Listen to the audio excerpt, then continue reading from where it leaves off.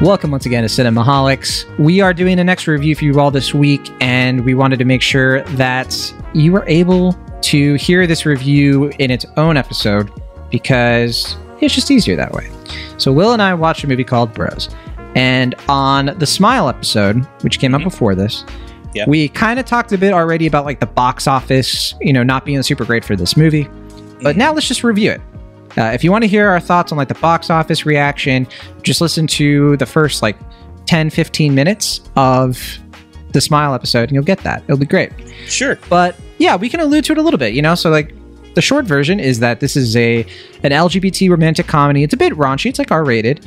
And it's from Nicholas Stoller. It's, Billy Eichner, it's kind of his like passion project. He stars in the film and he also co-wrote it along with Nicholas Stoller. And this is Judd Apatow co-produced it with Nicholas Stoller and Joshua Church.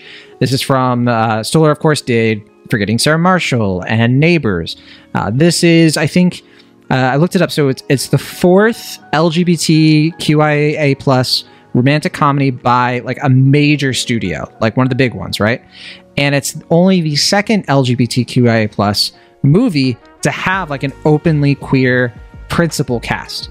And the first movie to ever do it is Fire Island, which also came out this year. So pretty wild. Also, also written by its primary main star. Yeah, I mean, the bottom line is that there just haven't been a lot of LGBT movies that have been given this chance, right? That have been given this like ticket or this access to like, okay, let's mainstream this, out into really like a massive distribution from one of the big studios. And it doesn't hold back at all from, the main characters are gay, their friends are gay. Like it's just very LGBT and all that. So this premiered at the Toronto National Film Festival and it's now in theaters. But as we talked about, despite really good reviews, despite them, we can say like the marketing and the release strategy was not so great, but they put a lot of money into the marketing for sure. And yeah, great reviews. People who are watching it are definitely reacting really positively to it. However, it only grossed $4.8 million in its opening weekend, even though it's off of a $22 million budget. But what do we think of the movie?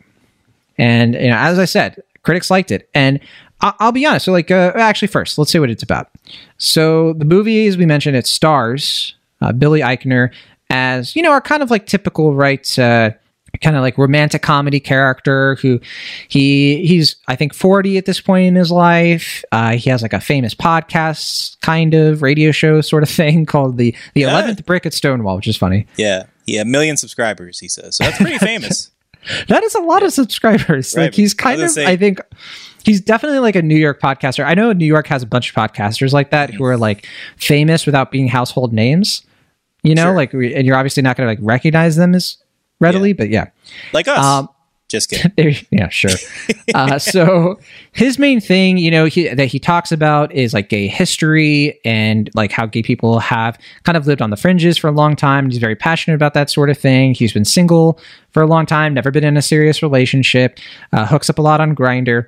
And this movie is about his sort of like growing relationship with a guy who is like totally his opposite, who is definitely a little bit more reserved than him, but they do have some things in common, which is that they both like to like make fun of other gay people, and they kind of have a sweet relationship. And I'll be honest, like when this movie kicks off, I was definitely worried because I honestly think like the first 20 minutes was a little rough for me. It's like as we're kind of like getting into this world, I found Eichner really grating. I found a lot of the writing to be just kind of like really exposition-y, like really just like, okay, like he's literally like answering weird questions from people about his own personal life so that we can get into the world. And I was like, can we have like jokes now? And like the jokes start to come in a little bit more. I think like this is one of those rare movies where I think the best part of the movie is the second act. Usually people like the first act, or maybe they like the ending most, the climax and all that. This movie I think is at its best in the middle, and it's a long middle, which is cool. But yeah, did you agree? Yeah, I definitely was a little worried at the beginning because it's kind of wobbly, like you said, especially from a screenwriting standpoint. Like, it's a lot of like, hi, I'm the main character of the movie and I'm on a podcast so I can explain what's going on in my life, rather than just showing you. I'm just going to tell you what's going on. Oh wait, I have to go to this dinner, more explaining to do, and I'm at an award show, I got some more explaining.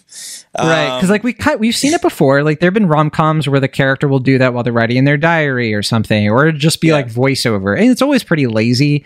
And so I was a little bit like, this again. All right. I mean, unless you're Paul Schrader, just cut that out. Okay.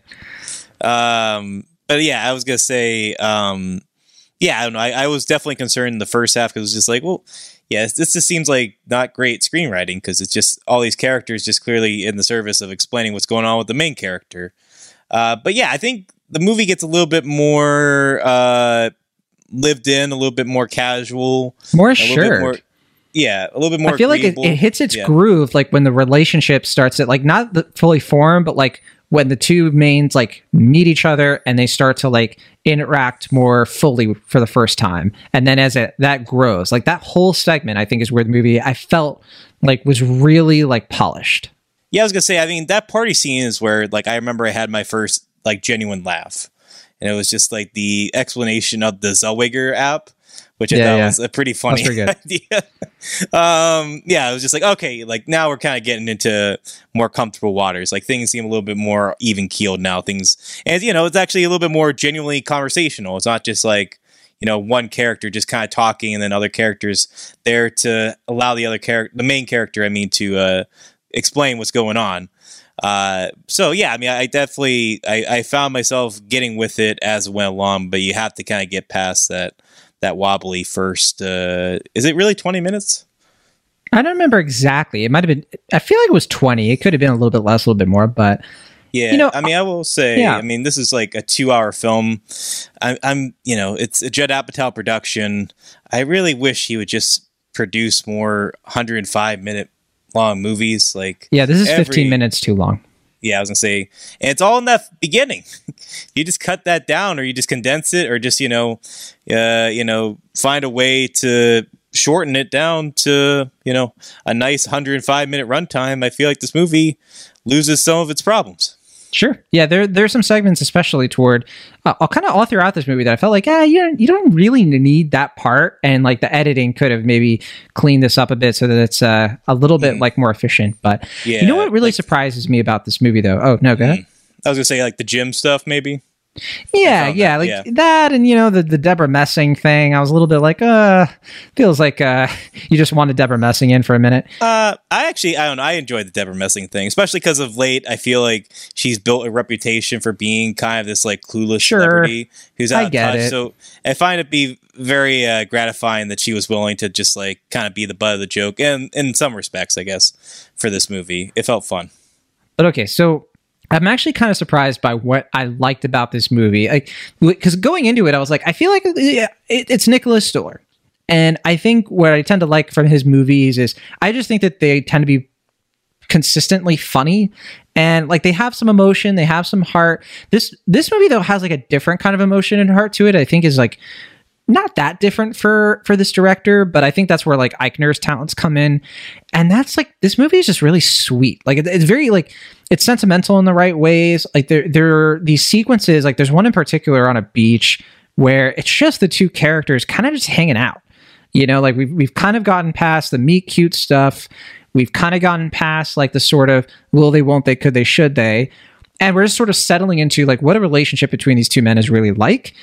And there was something about it that I think was just like very touching. It was just very like, it felt different. Like it felt true to the queer experience, but there was like a way in, for people who, maybe they're queer and haven't had that experience yet in a serious relationship, or maybe they're straight people, like me, who are like, oh, you've never been in a queer relationship, but like it's kind of demonstrated through the movie of like, this is kind of like a window into that's kind of interesting. And like we've seen that like in other things, like there have been, TV shows and all of that, but it was like different. There was like a little bit more of like a sweetness to it that was interesting to me. And I would also say too, the movie pays a lot of attention, careful attention to, I think, how different queer relationships are from straight relationships on that note.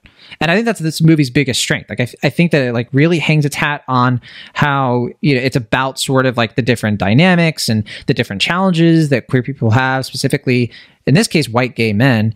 And it doesn't really go like any deeper than that in terms of like, you know, racial stuff or anything like that. It's just kind of keeping it to these two white men. They're from totally different worlds. They have different levels of how comfortable they are with their sexuality and how they present themselves, and, you know, all of that stuff without sort of pretending like it's not trying to do this like glamorized thing where it's like there's no prejudice in the world or like there are no challenges. It's the same thing. Like there's a whole thing in the movie where he literally like comments on that. And it's just like people try to make it seem like, oh, it's the same, or sort of like, oh, just do like a gay movie. You know, he's like looking at the camera, like, do a gay movie, but it's like a straight people movie. And he's like, you can't, because that's not how it is. It's something that I really liked about Fire Island, because that movie explored that, and that's something this movie does, which I think it does pretty well. But what did you think, Will? Yeah, I mean, well, if you're going to compare it to Fire Island, I mean, certainly, I guess the big difference between the two is just that a movie like Fire Island is coming from, I believe the director's name was Andrea Hahn, who comes from like a primarily like indie background. So That movie was kind of blending, like having a kind of more grounded indie aesthetic, but having, you know, kind of the broad beats of a romantic comedy, but, you know, obviously being subversive because it's with an LGBTQ cast. And, you know, it's kind of blending 3 or 4 different worlds together into what I think to be is a pretty good film overall with that one. But yeah, I think we were talking about this a little bit off the air. That's a film where I think that movie starts off really strong, and then kind of by like the third act, it doesn't get bad. I think like the last scene of that movie is really strong, but it doesn't, I think, consistently stay as strong as it is in that opening like first hour or so. And I think this movie is sort of like the opposite, where it kind of gradually gets better and better as it goes along, and then it kind of fizzles a little bit, but then I think it gets strong again in like the last like 30 minutes or so, and then it won me over all over again. And I was just like, yeah, it's that Nicholas Stoller touch, I think, or Sure. maybe it's the Apatow touch, whichever it is, where I think, yeah, like you said, he can be consistently funny, or he can, you know, follow the funny enough, but he's not forgetting the characters in the process. Like, I think he's aware of like the character growth, the emotional beats of it, and I think, you know, coming from a writer background, I think he recognizes that, but he doesn't, you know, forget to bring the funny in the process. I think that, you know, makes it a pretty agreeable film once you get past the initial hiccups of the opening sequences. Yeah, you know, I don't have a ton of complaints with this movie. I mean, it kind of has its own sort of thing where it has to do the typical romantic comedy, like blow up between the characters, right? And I think that it feels a little bit forced. It feels a little bit more of like, I mean, I'm of two minds of it. I'll say real quick. Sure. I think on the one hand, I think it's a little bit like contrived. Like, we have to have this moment, so this is how it's going to get set up. On the other hand, I do like the way that it ultimately that they handle it, Stoller and Eichner and them, like they kind of balance it of like, okay, it's not really this is the problem, it's this. And that was something where I was like, okay, that's a way in to like explore the dynamic in this relationship where I think it's more interesting than where it kind of like leads in, right? So I kind of liked that. I thought that was it was a way to kind of like, okay, we have to have this because it's a romantic comedy, but let's at least do it a little bit better. Yeah, I was gonna say, I mean, yeah, because it gets to that point where it's just like, all right, things are going too well. We have to have the dramatic blowout moment. And I agree with you. It felt like the setup of it felt a little forced, but I actually really liked the dinner sequence because it didn't feel like, you know, I understand where both characters are coming from. It didn't feel like one person just had to be like a dick for no reason. Like, I think both of them, it's like understand, like they're both kind of being jerks in that scenario, but it's understandable where both are coming from. And I think the characters are well written enough that moment where it's just like, yeah, I can see why this character wants this other guy to act like this, but it is kind of inconsiderate for him to ask that. But also, you know, in the same scenario, like I can see why this character is getting so impassionate and is, you know, vocalizing his thoughts, but he's also not really reading the room and he's being, you know, disrespectful to the family. So it's like, I can kind of see where both are coming from. Where I guess I kind of took issue is just like, there's a sequence after that where they have to extend it in order to get to the final emotional climax. And it's like that scene where it's like, okay, this feels really forced. Like I like the setup of it. I think that's a really strong scene, but then after that, it's just like, okay, this feels forced. This feels superfluous just because we have to get to this other scene for the emotional climax of it. And that's where I took issue. Yeah. I'll admit though, you know, for all those things, I just thought it was cool to see like the typical romantic comedy kind of get this sort of like kind of like not even reimagining, but just sort of like re-exploration of like, well, what can a romantic comedy be? And yeah, sure, it follows those beats, it follows those formulas, but I think like ultimately it does it well enough, right? So I am a little bit baffled of like, you know, people like it and everything. Do you think that it's going to like find more popularity, or people are going to eventually get to it, or, you know, what's holding back this movie? I don't know. I mean, I wonder if it is just sort of a matter of wrong time for this kind of movie. Like people just aren't in the mood for a romantic comedy in October. But is there something else to it? You know, like I'm curious what you think of the marketing actually, because I saw some people be like, oh, the marketing was all wrong. Right. And people were like, well, you don't hype up enough that this is Nicholas Stoller and that this is the guy who made Forgetting Sarah Marshall. And I'm like, well, I saw that on like the posters. I feel like they mentioned it in the trailer. Like, what else do you want? They do. Yeah, they do. And they mentioned the Judd Apatow factor as well. I don't know. I mean, the trailer wasn't great, but I don't think it like falsely sold the movie. But I mean, I think the issue I've seen some people take is, as far as like the marketing circle for the film goes, Billy Eichner has, in several interviews, kind of acted like, oh, this is like one of the first major LGBTQ movies ever. And to some respect, that's true, but he's kind of acting like this is like a true, like no one's ever done something like this before. At least from like the little sound bites that people keep sharing like on Twitter and all that. And but is that enough to keep people away from the movie? That's the thing I'm a little bit more skeptical of. It's like, okay, he was a little cringe, but is that really like a factor here? And as I mentioned at a different point in our Smile review, if people were being annoying was a deterrent for films, we wouldn't cover a lot of films. But no, I was just going to say that like watching the film, and I was kind of curious how you felt about this. There is, the film is commenting a lot on the genre in a way that I wonder if that might take people out of it, as far as like it keeps like talking about like the place of LGBT cinema in the film, and to a point where it's like almost trying to be kind of meta about it in a very, obviously Billy Eichner sort of way. He's very pop culture aware. For anyone that watches Billy on the Street, I think it makes sense for his style, but I do wonder if that's going to be kind of grating for people who just want to go in and watch, a kind of charming romantic comedy, that just happens to feature two gay men instead of, a traditional, normal, heteronormative couple. Yeah, I don't remember the trailer really well. I only saw it the once. I think like when it was before Elvis. And I do remember getting that feeling of like, oh yeah, I know what this comedy kind of is going for. And I was sort of like, yeah, I'm in. Like, it looks funny. But that's the thing that's just kind of confusing me about it, And I saw somebody tweet, they were like, this is really sad, but I wonder if I can even find it. But yeah, this person was like, when this person tweeted, it's Brooks Barnes, who I think is at New York Times. He said, when the reviews are this sensational, the marketing support is this substantive, and the theatrical footprint is this wide, and ticket sales are nonetheless this poor, it sadly, very sadly suggests complete marketplace rejection. And I don't buy that, right? Like, I do think that there are always going to be factors in this movie's way, but first of all, I don't think it's complete marketplace rejection, right? I think there is an appetite for these movies, but I think it's closer to what you were saying right before we talked about Smile on the last thing, where it's like, I do think this is more of a thing where people are like, I'll just watch this on streaming.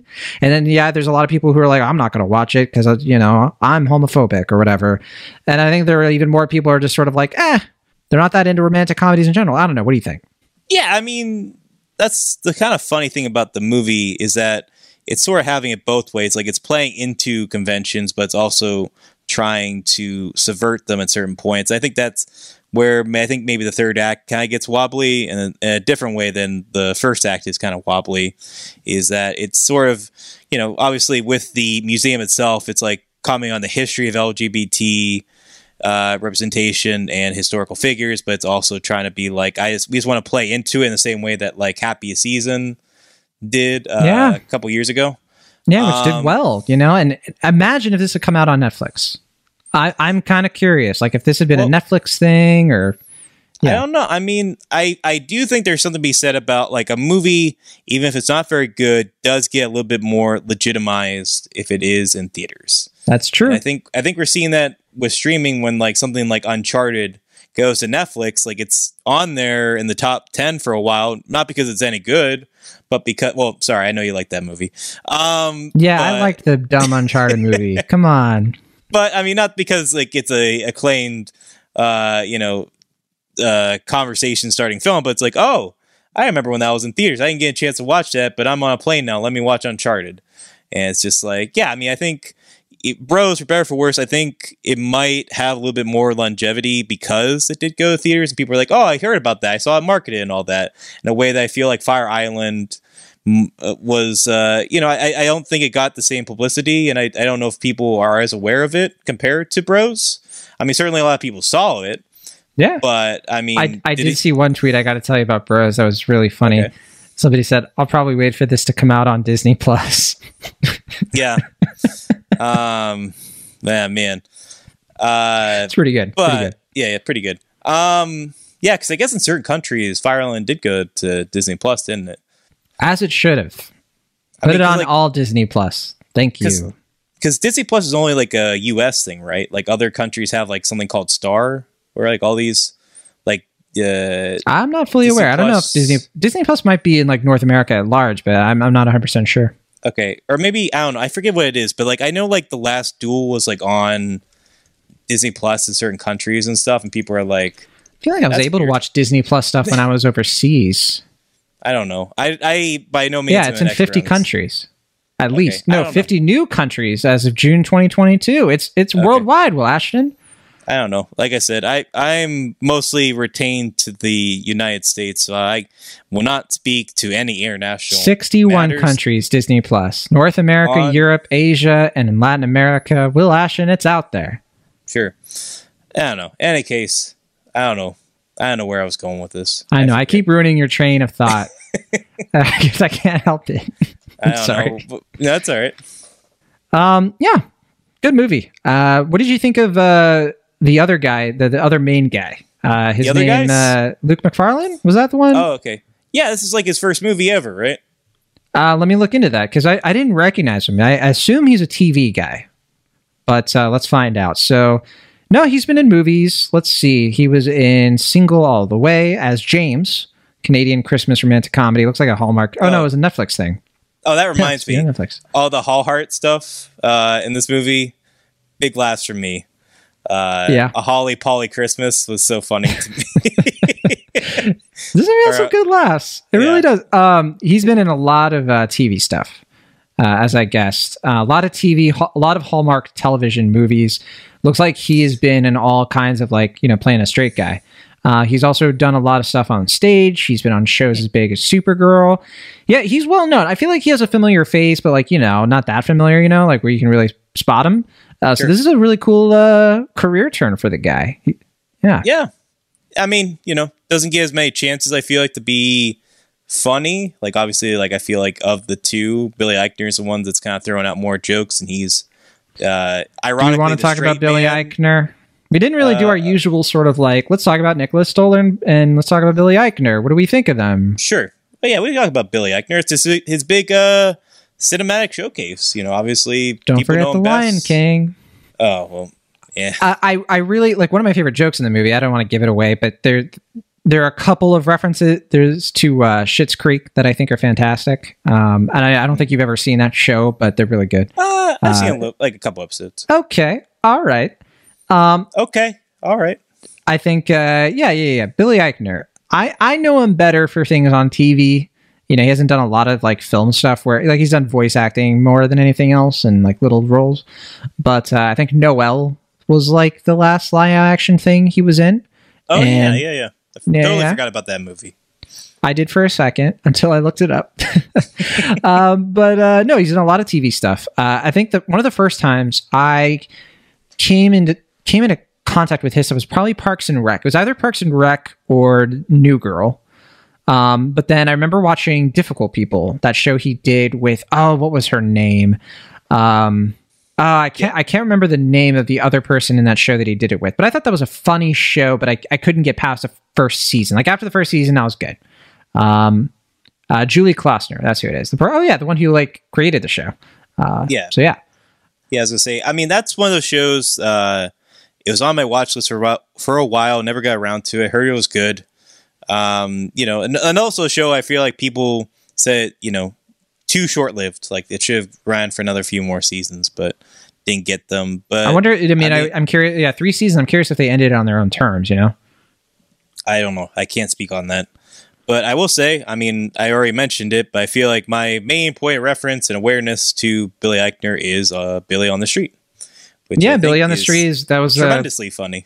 I was aware of Billy on the Street, but I know that that's kind of what got him like attention leading into Parks and Rec. But I didn't watch Billy on the Street until much later. Okay. I think around the time I was watching Difficult People, so it was like probably like 2015ish around that time.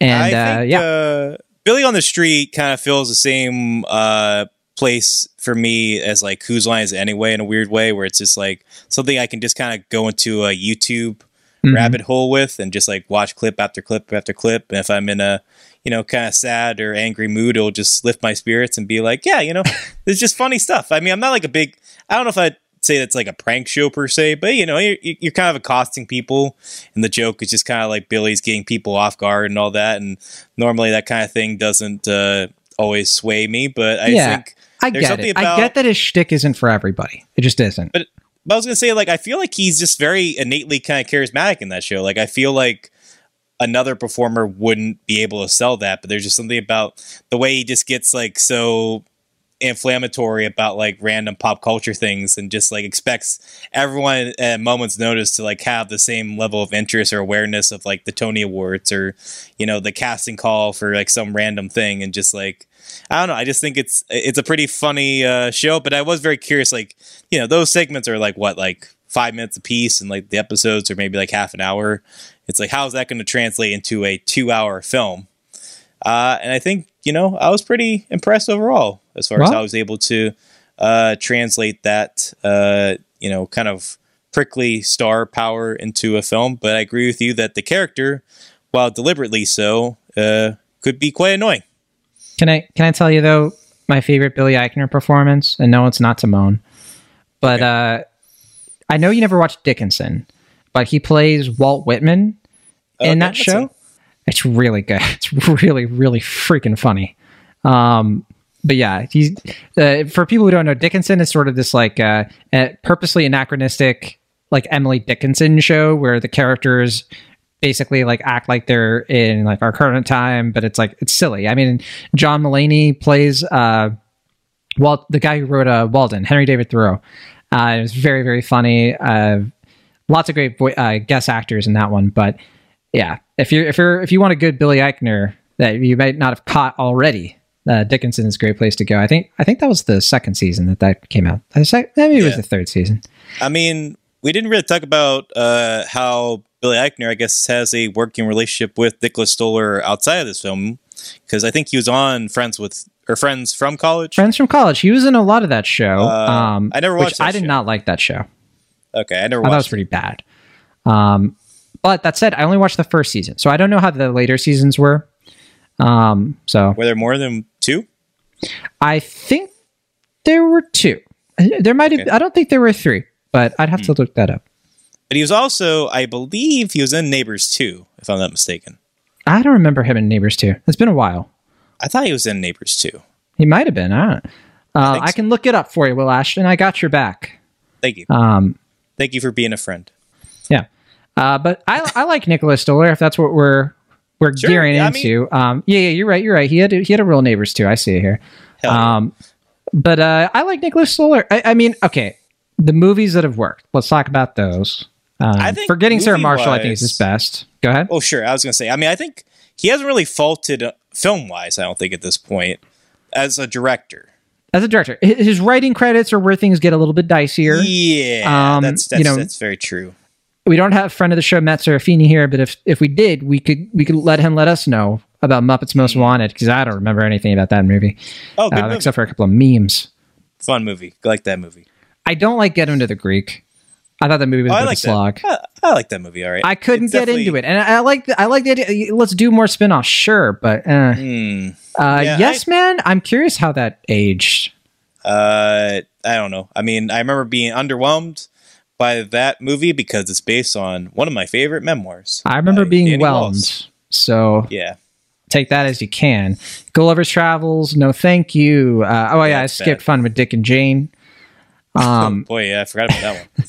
Now, there is the original Muppets. He did write that, and he was an executive producer, and love that Muppets movie from 2011. I think it's really good. Yeah. I think a lot of his better stuff is with Jason Segel, with the exception of Sex 5-Year Engagement. I was going to say, didn't he co-write Sex Tape? He co-wrote Sex Tape, which I didn't watch because of self-care. And I also, 5-Year Engagement I thought was fine. I don't think it was that remarkable. He did direct and write that one. Right. Yeah. He co-wrote it with Jason Segel. I thought it was like the definition of average. That was another film where I was like, this is too long, and it doesn't really handle the shifts in tone as well as Forgetting Sarah Marshall. But it's like, right, decent watch, good rental. I rented that film. I was like, good rental. Yeah, sure. It's definitely one of those like Apatow produced kind of things. Like, when you see it. Now, Neighbors, interestingly enough, another, I think like his best movies he didn't write or co-write. Forgetting Sarah Marshall, he didn't write that. Neighbors, he just directed it. And I think those movies are really great. The first one I think is good. I mean, the second one I thought was fine. Neighbors 2 was fine, sure. Zoolander 2, he did I think co-write, and though I do remember Neighbors 2, it was like one of those things where like, hey, you like Neighbors? And everyone was like, yeah. It's like, how about Neighbors 2? It's just like, we don't want this. It's like, what? It's like, we were good on the first one. It's like, why didn't you tell us that earlier? We made a whole sequel. It's like, sorry. I was going to mention too, I got to be fair. Technically, Zoolander 2 had a lot of writers on it. So, you can't really look at Stiller too deeply for that. Where do you... I did think that the Stiller cameo was kind of... Oh, sorry? Yeah. No, I was just... sorry, go ahead. We're stepping on each other's toes all day today, and I like it. Yeah. Right. It's because we can't fight about these movies. We agree too much. A couple of Billy Eichner's on this podcast. Yeah, that's right. Storks. Storks, that's what I was going to bring up. Good movie. I like Storks. I like that movie. Underrated. Very solid. Yeah. Wrote and directed that. I know. So there you go. He wrote, I don't know if he co-wrote it, but he wrote Captain Underpants, first epic movie. Oh boy, yeah, you better believe he did. That's a movie that Will Ashton likes. Yeah, that's why he's always in my corner. I'm just like, sometimes he'll write a movie. I'm like, that was a stinky poo. That was no good. But then he's like, don't worry, Will, I got your back. Here's a Captain Underpants movie. He's like, Nick, I knew I could count on you, bud. And because his next writing credit, it's a partial writing credit, is Night School, which is unfortunate. Oof, that might be the worst one. I think so. He was executive producer of Smallfoot with the Storks connection. I think was a co-writer because I remember there being multiple writers for Dora and the Lost City of Gold, which I thought was good. That was a fun movie. Yeah. Not great. Pretty good. That's all right. Split the difference. Yeah. And then nothing else from Stoller in the movie or TV side because I think Friends from College had its last season in 2019. Dora came out 2019. We didn't get anything else from him until not Bros, but DC League of Super Pets, which he was an executive producer. And then Bros. Yeah. So fortunately, I mean, looking at all those, I mean, Neighbors 2 underperformed. Storks, I think, underperformed. Dora underperformed. Friends from College underperformed. Bros underperformed. Did Dora underperform? I thought it did fine. Oh, yeah, that was a big flop. No, that was a flop. I remember that. It made $120 million international off a $49 million budget. That's not a flop. I mean, it probably broke even. Well, I just remember the initial projections were like, this is well under expectations. But then, I don't know, maybe it quietly rebounded. I didn't really keep I have up a feeling that was the case. And we weren't paying attention. And Storks didn't flop either. I'm looking at 183 million at the box office, 70 million budget. We're good. All right. It's not a money maker, but it's going. Okay, well, I was gonna be worried that he was in his flop era, but I guess he is not. I mean, those are, to be fair, Dora he only co-wrote, right? So we can't, get too excited. And I imagine Storks and Neighbors 2. I feel like they probably movies they expected more out of. I don't remember how much Neighbors 2 made, but I don't think it was that much. I think it made money, but it wasn't near sort of like what Neighbors did, because Neighbors was like a genuine bona fide hit. I think that movie was like almost 300 million at the box office. Well, I want to say Neighbors 2 was like less than half of that. I mean, I thought it was like kind of similar to like Happy Death Day 2U situation, where when you make a sequel, you want it to do, twice as well as the first movie. Not twice as less. And yeah, I feel like both like that movie and Happy Death Day 2U like kind of did like well under what the first movie did. And so maybe it broke even, I don't know, but it definitely didn't reach the expectations of Universal Studios. I see a few things on the horizon for Stoller. His next movie that he worked on is Animal Farm, which it looks like he has a writing credit, but no word yet on if it's a co-writing credit. You mean like a George Orwell adaptation? Yeah, I think so. Oh, wow. Okay. All right. That's the one I think Andy Serkis is directing. Oh, yeah. Okay. Yeah, it's going to be weird. Yeah, I mean, I haven't heard anything about it since like earlier this year, like beginning of this year. So I don't know where it's at, but also he has a couple shows. I mean, he's executive producer on the Goosebumps show. That's his, I think, I forget who's making it, but that is going to happen. And then something called Platonic, which I haven't heard of until I just saw it here, but that's an Apple TV Plus thing that he created and directed, wrote. So that's his next, I guess, Friends from College sort of project, I imagine. But yeah, okay. Nick Stoller, there he is. There he is. Made some good movies. Yeah. Made some not so good movies as a screenwriter. Should we play the Rotten Tomatoes game? Sure. All right, well, let's look at Bros here. No final thoughts on Bros, though? I feel like we covered it. Good movie. Okay. Not a lot of complaints. Yeah. Pretty minor complaints in the scheme of things, yeah. Pretty good. Left feeling good. Had a good time at the movies. I kind of wish it was shorter and stronger overall, but I think the highs are good highs. Agreed. My audience was into it. Yeah. All right. But let's see if the audience on Rotten Tomatoes is into it. Who knows?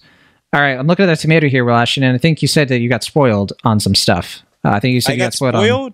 Yeah. The cinema score, which is an A. Let's get it out of the way. Yeah, an A cinema score. Fantastic.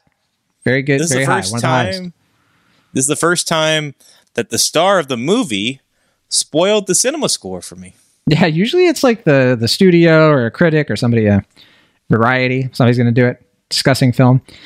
But discussing film, the outlet, not the concept. Yeah. Yeah, discussing film is what spoiled the Smile cinema score for me. I see.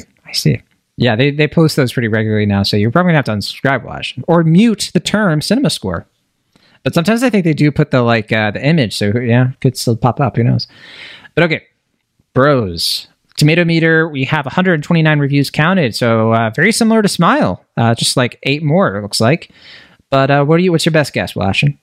I'm gonna say 84%. Ooh, you're way off. Very far away from where you were on Smile. Yeah, you're 7 off.